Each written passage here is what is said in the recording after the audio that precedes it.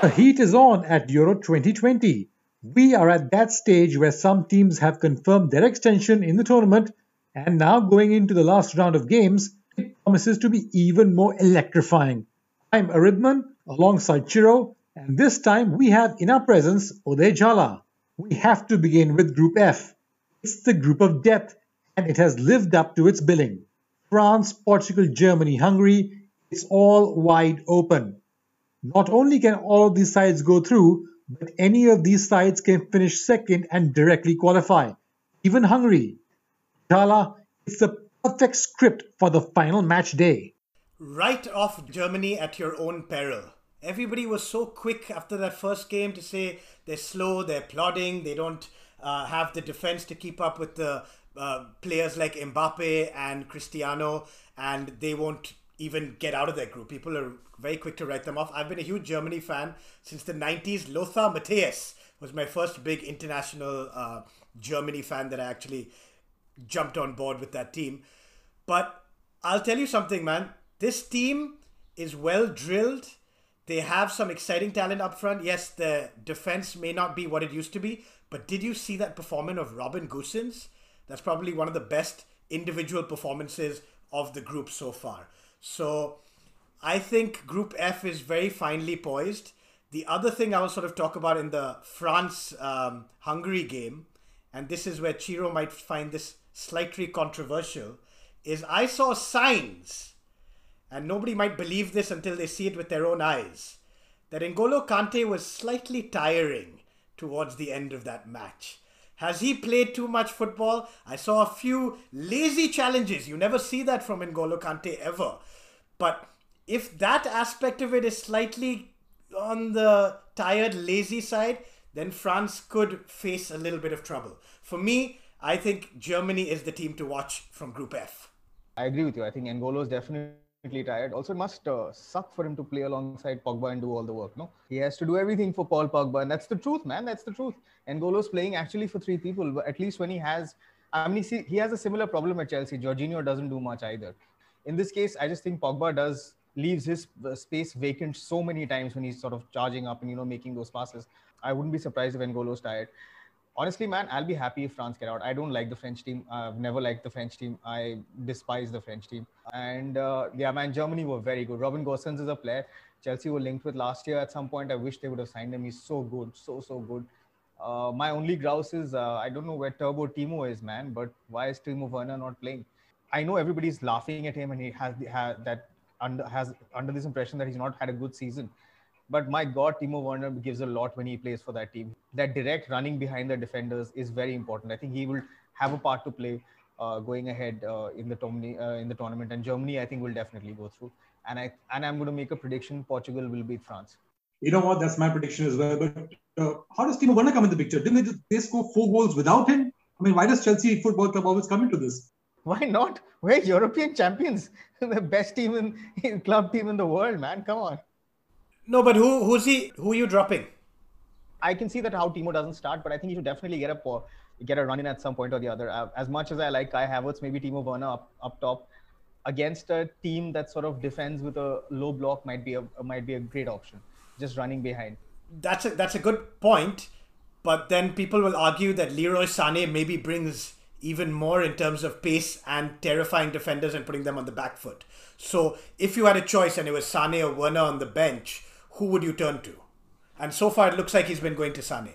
You know what's also interesting is that once again Kimmich was playing out on the right, on the wide right, and not as a holding mid. And maybe because, of course, Goretzka wasn't fully fit. I wonder if he was, where would Kimmich play? Because then the question would be with Kroos or Gundogan. And by the way, Gundogan looked a spent force in the first game. But it all worked out in that game against Portugal. But Jhala was mentioning about Gosens. Full marks to him, the man from Atalanta plays at left wing back. He's made life miserable for Portugal. I mean, there was early signs when he scored that goal and was given offside. And he's played a part basically in all the goals. 2 terrific crosses that led to a goal. One put in by, yes, Chiro, your Chelsea man, Kai Havertz, a super header as well. And I won't be surprised if some big clubs come knocking on the door. He wants to go back to Germany and play in the Bundesliga, by the way. And he was subbed off with half an hour to go. Imagine if he played the full game. What would the scoreline be? I think he had some extra motivation. I was reading some article apparently a couple of years back when Atalanta were playing Juventus. He went and asked Ronaldo for his shirt, and Ronaldo apparently said no, flat. And he said, I was very embarrassed. And he's put that quote out saying, I was very, very embarrassed. So something to prove, yeah, and he's done it. I can assure you this time he didn't go and ask for a shirt. But the fact is that this group is wide open because the world champions didn't win their match against Hungary. Hungary ranked 37th in the world, and they don't even have their best player Dominik Szoboszlai, and even their captain Adam Szoboszlai went off because of an injury. You know, as the game went on, I feared for the Hungarians that it might be a repeat of that game against Portugal where they caved in the last 10 minutes and gave away those 3 goals. But no, I guess having a full house of supporters really does make a big difference. And France had their moments with Benzema, Mbappe, and Dembele, all came close. But the grit, determination, stamina in the heat of Budapest all came good for Hungary. It shows what a capacity stadium can do as well. Do you see the atmosphere in that stadium? Oh man, those Hungarians felt it. The way they celebrated that goal, how much have we missed that over the last year and a half? Oh my God. It just felt like all the passions out. You finally had a crowd to run to. He was running to the commentator, scared the living daylights out of her. But that's what we want to see in football, man. And what are the big tournaments like the Euros and World Cup all about? You want to see these underdogs, putting one over the more fancy teams. And when I say fancy teams, France is right up there as like the number 1 team in the world. I'll let you in a secret that I put in a sneaky little bet, as you said, Aridman, that Giroud would pop up with a 92nd minute winner when she was on, and there was a corner coming in. I was like, oh, you're right. I think there's going to be a heartbreaker out here. I just don't get Ousmane Dembele. I don't know how many chances he needs to finish off opportunities. What does he bring to the team that somebody else might not? I mean, that guy is a waste of space for me. I find him very frustrating and very annoying to sort of, watch. And I'm sure as a French fan, it could get mind-numbing after a point watching him play. Yeah, I think you've hit the nail on the head. It fluctuates with me as well. And I think the most frustrating thing about him is the inconsistency. Because when you see him put it together, man, the guy's unplayable. But he just doesn't do it enough. I don't know if it's a work ethic. I know he's got a addiction to FIFA, doesn't he? Plays FIFA 24 hours a day. 12 hours a day or something. That might be something to do with it. I think the only other option, instead of Dembele, by the way, he did hit the post, was Kingsley Coman. But I don't think he was in the max squad for that game. He's in the 26, but he didn't make the 23 that you need to name for the match. Kingsley Coman, for me, would be the ideal replacement. And generally a better player, somebody who's played with a team that's won a lot over the last year, 4-5 years, probably a more mature player like that. I mean, he scored the winning goal in a Champions League final, so he's been done it at the biggest stage.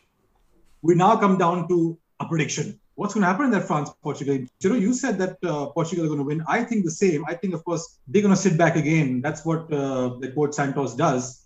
And because Group F, of course, play the games right at the death, you would know how many third-place teams are already qualified. So Portugal will know that, okay, we don't have to go for it. We don't have to play João Felix straight away. We can defend and play a normal game and play on the counter. And that's the advantage Portugal have. But I think João Felix is a miss. Although Diego Jota is doing quite a good job. I do like Diego Jota as much as I grudgingly have to admit. But I think Portugal will go through. Yeah, I mean, I'm trying to keep my bias out of it because I'm slightly anti-Portugal. I'm not a Cristiano fan for many years, and I dislike. Wait, but don't you want to settle down in Portugal? I love Portugal, the country, my favorite country in all of Europe. Man, Lisbon's my favorite place. So it is. Yeah, it's quite a contradiction. But okay, prediction. I will say France will edge this. But you know what? Another group that is wide open is Group E, and nobody thought that's going to be the case. Again, all 4 teams can qualify thanks to the fact that Spain haven't won any of their 2 games. Morata did start this game and scored as well. Gerard Moreno also started, won the penalty, and missed it. I know you're going to say that Morata missed the rebound. I know you're going to say that now. Yeah, Moreno got the assist as well, and I think Jhala and I were talking earlier, and I think the point he makes complete sense. This tiki-taka football doesn't work in a tournament setup. It's boring.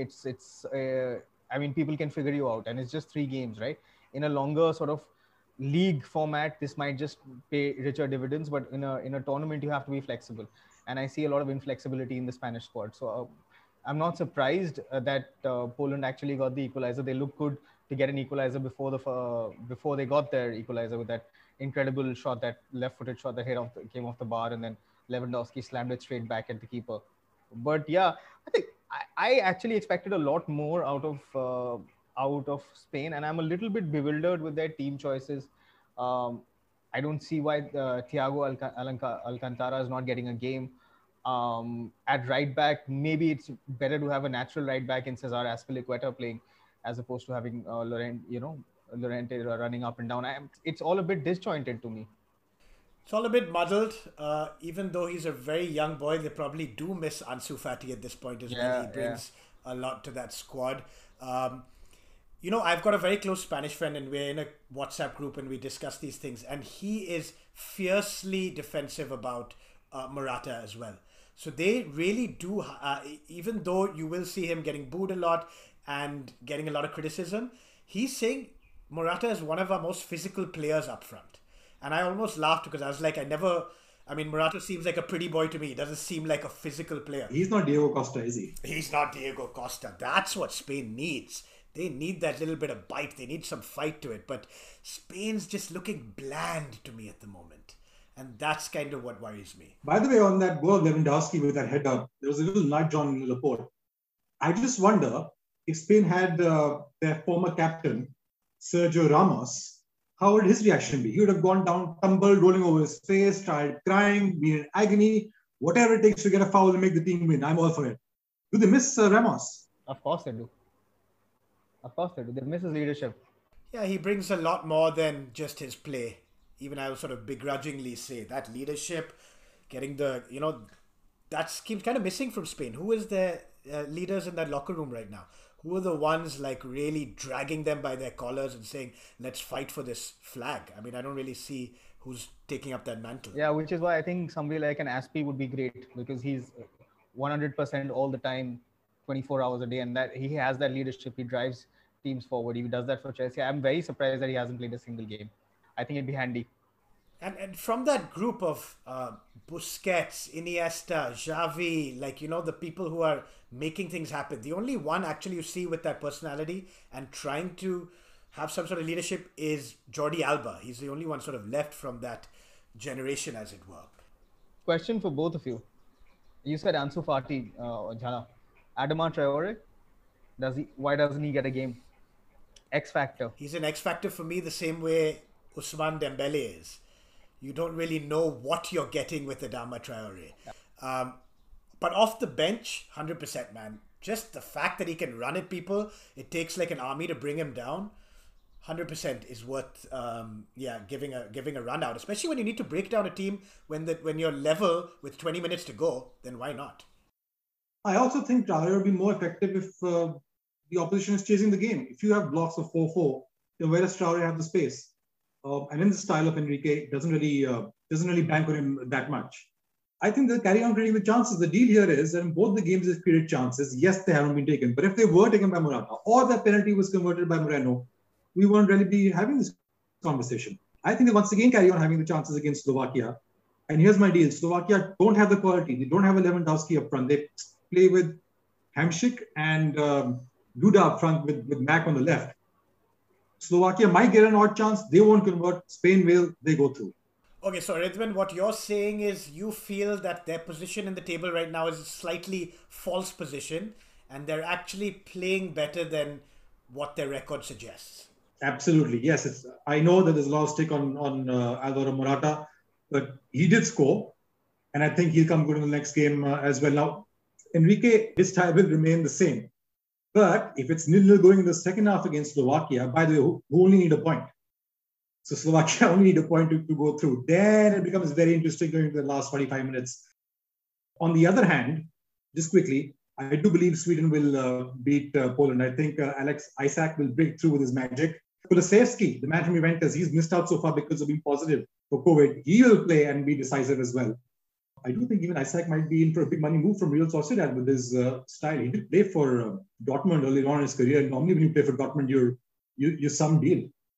No, I think he's been the best young player so far on view for me. There's something about him that I really like. Okay, so I have a serious question.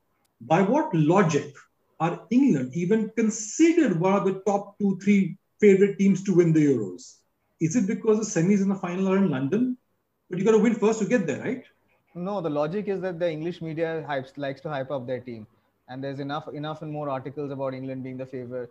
I was so fried watching that game, so fried watching that game. I watched it with my father, which wasn't a good thing to do because he kept laughing and laughing and laughing. He was mocking Raheem Sterling. At one point in Bengali, he went and said that Raheem Sterling wouldn't make the Khidirpur is starting 11. He was so angry. He's like, who are these players? Why are they playing football? They don't know anything. I'm like, dude, no. My dad's hilarious, right? So he watches this portion where he's watching Declan Rice and Calvin Phillips. And I've really talked up Declan Rice and Calvin Phillips. And he was so disgusted. He walked out of the room. He's like, dude, if you ask me to watch these two boys play, no. Okay, I slightly disagree with both of you guys. Both of you guys have correct points in the sense that, yes, the fact that it's semi-finals and finals and Wembley is a factor. Media hype, no doubt. No country hypes up their team as much as England does. But I actually do feel like they have some footballing merits as well. You give Carlo Ancelotti this team, he will take it places. But they've got someone in charge who thinks he's an extra in Peaky Blinders, Yeah. takes himself so damn seriously and thinks he is some sort of chess grandmaster magician when actually he has very little idea of what he's doing. Yeah. I think that time when, Euro 96, when he stepped up to take a penalty and missed it, he's as clueless as he was from that tournament as he is now. I mean, some of the decision making and some of the players he's left on the bench is just ridiculous. It is such a oh man, they are such an exciting team if you put the right manager in front of them. So to answer your question, I think there's validity in the reasoning why they could be favorites, but there's no chance they will get anywhere under current management. Look at the people on the bench. Jack Grealish, Jadon Sancho. Jadon Sancho wasn't in the first matchday squad. How is Jadon Sancho not in the first matchday squad?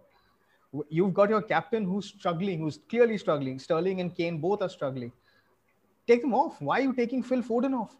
He can do something. Get Foden, Grealish, Sancho, get them all playing in one team. I'll tell you one thing about Southgate. Now, he's got all this pressure now after the last game. So one of two things will happen.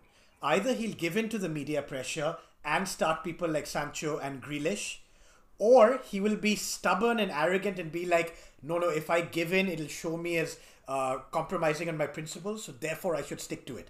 Either way, whatever decision he makes, we will still be questioning it because of the man he is. If it was anybody else making that decision, you would be like, it was done for the right reasons. Now, whatever decision he makes, you're going to think it's done for the wrong reason. Even if it was Fabio Capello?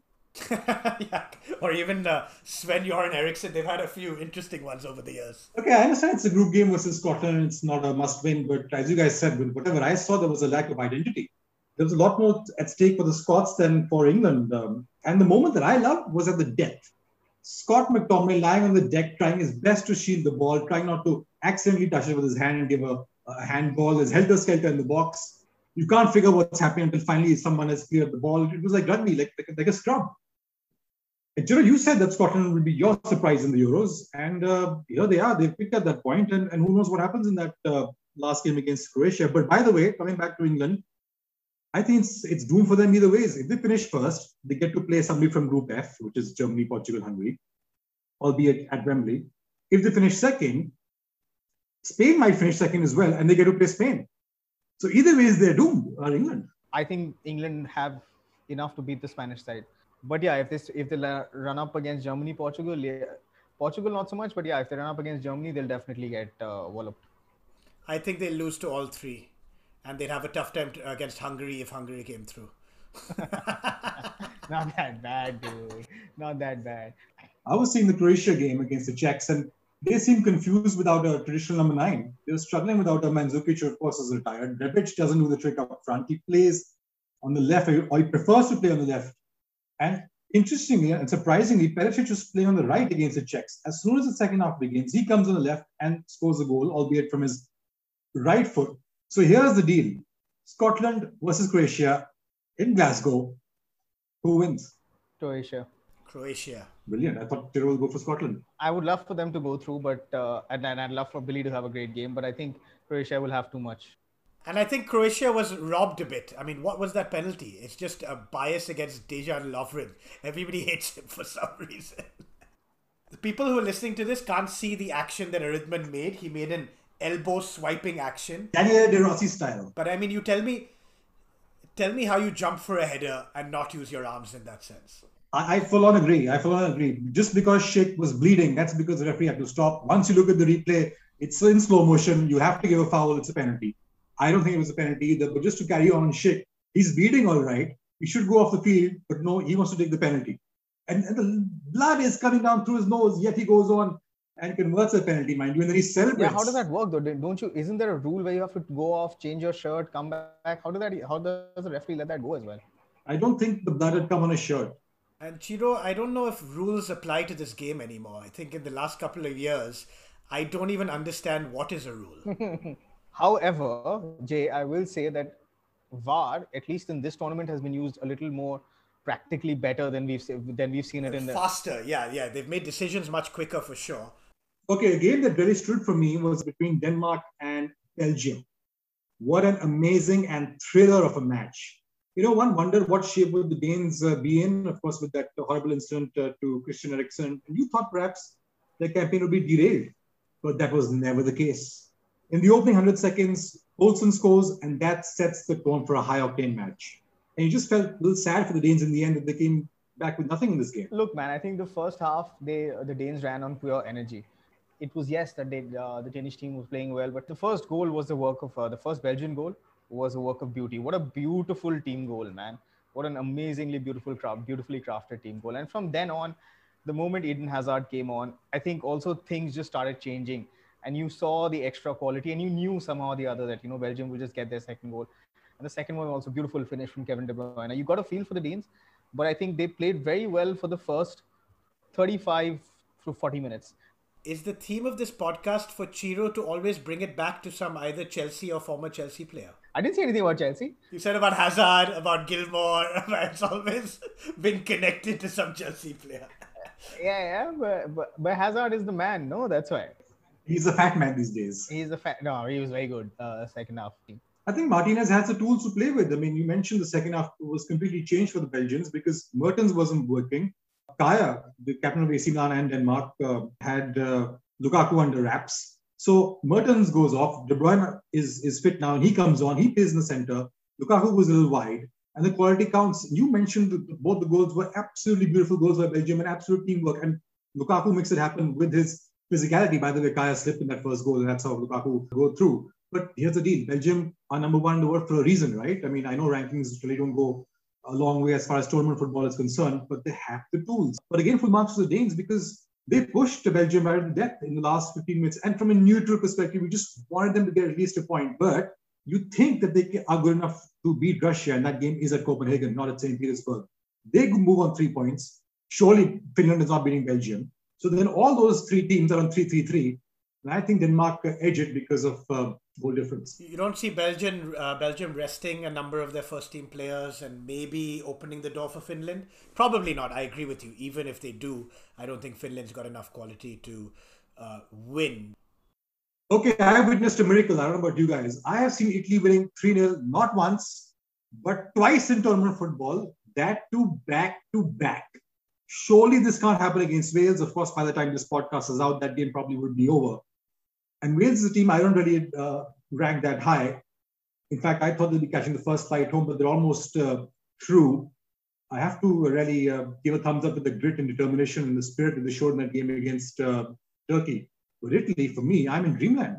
I will not burst your bubble too much, but from whatever tournament football I remember, peaking too early is not the best sign for a tournament length of football. Sometimes if you're winning 3-0 those first two games, you struggle once you get, I've seen that very often, that the teams that kind of scratch and fight their way through their group are the ones that actually start peaking towards the semi-finals. So, that's not following any science. To be honest, Italy's looking by far out of all the teams the strongest in the competition at the moment.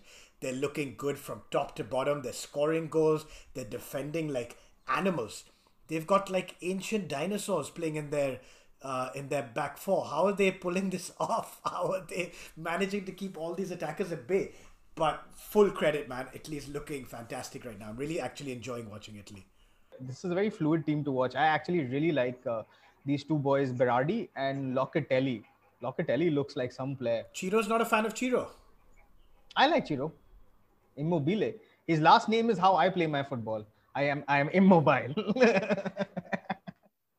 But you guys keep talking about Morata and his misses. It's in a way similar for Ciro Immobile, just that perhaps the pressure is a little less. I wouldn't say he's 100% clinical, but the fact that he's playing at home at Stadio Olimpico, which is home for Lazio, that really helps as well. But yes, he has managed to score in both the games. But here's the deal. The backup, Belotti, is not quite up there.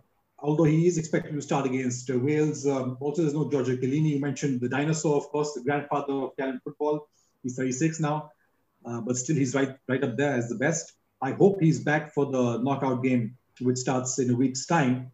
And Berardi should be fit enough as well to play some part in this game against Wales. And here's the interesting part, and a conundrum really for Mancini going into the knockout, if not this game at least, is that Berardi was a sure shot starter. Because he doesn't start, Locatelli gets his chance. He scored 2 goals. He's impressed. Barella, you can't drop. Jorginho is doing reasonably fine. So when Verratti is absolutely fully fit, next one, the knockout, who does Mancini? Jorginho. Mancini leaves out Jorginho. Verratti is a better player than Jorginho. There you go. What? He's a Chelsea player. I thought you were going to support him, One special mention, I think, rivaling Robin Gosens for left back of the tournament is probably Spinazzola. He's had a great couple of games as well.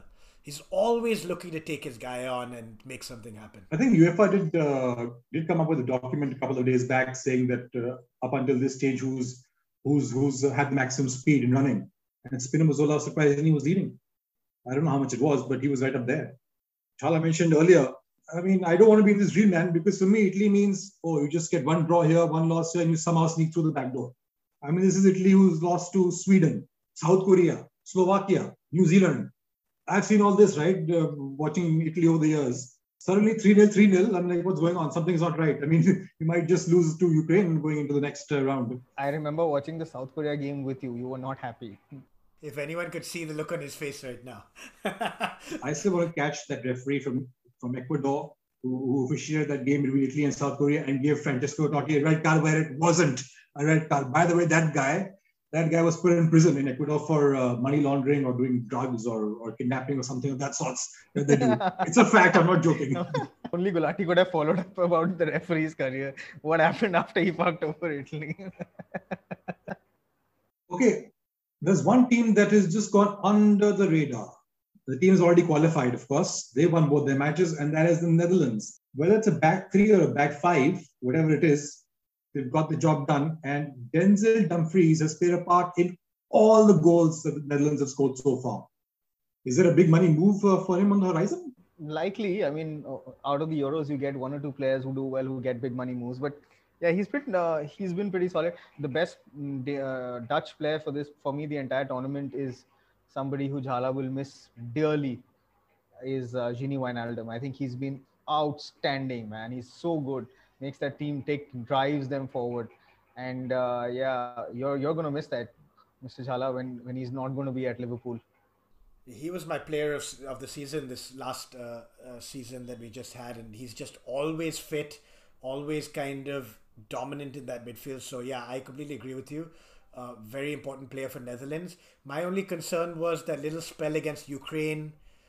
Did that show some sort of weaknesses and some sort of, to go 2-0 up and then let the team come back quite easily? It wasn't like, that Ukraine had to do anything special. So that's the only slight worrying sign for the Netherlands.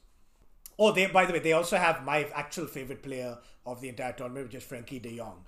He is just another class, man. I love that guy. So it's fair to say that we don't expect an upset with North Macedonia. The Netherlands will get 9 points, top the group. I think they're going to have an easy draw as far as the knockouts are concerned, and they might not get a heavyweight until, say, the semi-final. Okay, what's the most memorable moment of match day 2 for you guys? I think the most memorable moment is just after the goal from Hungary. I think what Jhala mentioned earlier. That'll stand out for me. Just being able to celebrate with a full stadium. Just, score. You see the roar. Everything just sort of fell in place together. Things that we've dearly missed over the last year and a half. Just to carry on that goal from Fiola, as you mentioned, with a full house, about 50,000-60,000 there at the Puskás Stadium in Budapest. He runs, goes to the corner, and Jhala mentioned this earlier as well at the top of the show. He jumps over the queue manager, and you have the MC or the reporter there with the microphone sitting at the table, and she's looking and doing something else. I don't know what. And he jumps there, he bangs his hands, I think, on the table. A few things drop, and he's like, "What are you doing? Did you see that goal?" And her reaction was the best. She's like, little scared. So I think that, as you mentioned, because you have a full house as well, the adrenaline pump that comes in, that's what we've been missing all this while for the last year or so. Okay, then we've covered as much as we can in the time we have. And that is pretty much a wrap. Thank you, everybody, for your time. And let's all carry on and have a good and terrific Euros. And let's see who actually does qualify. More importantly, be safe and take care.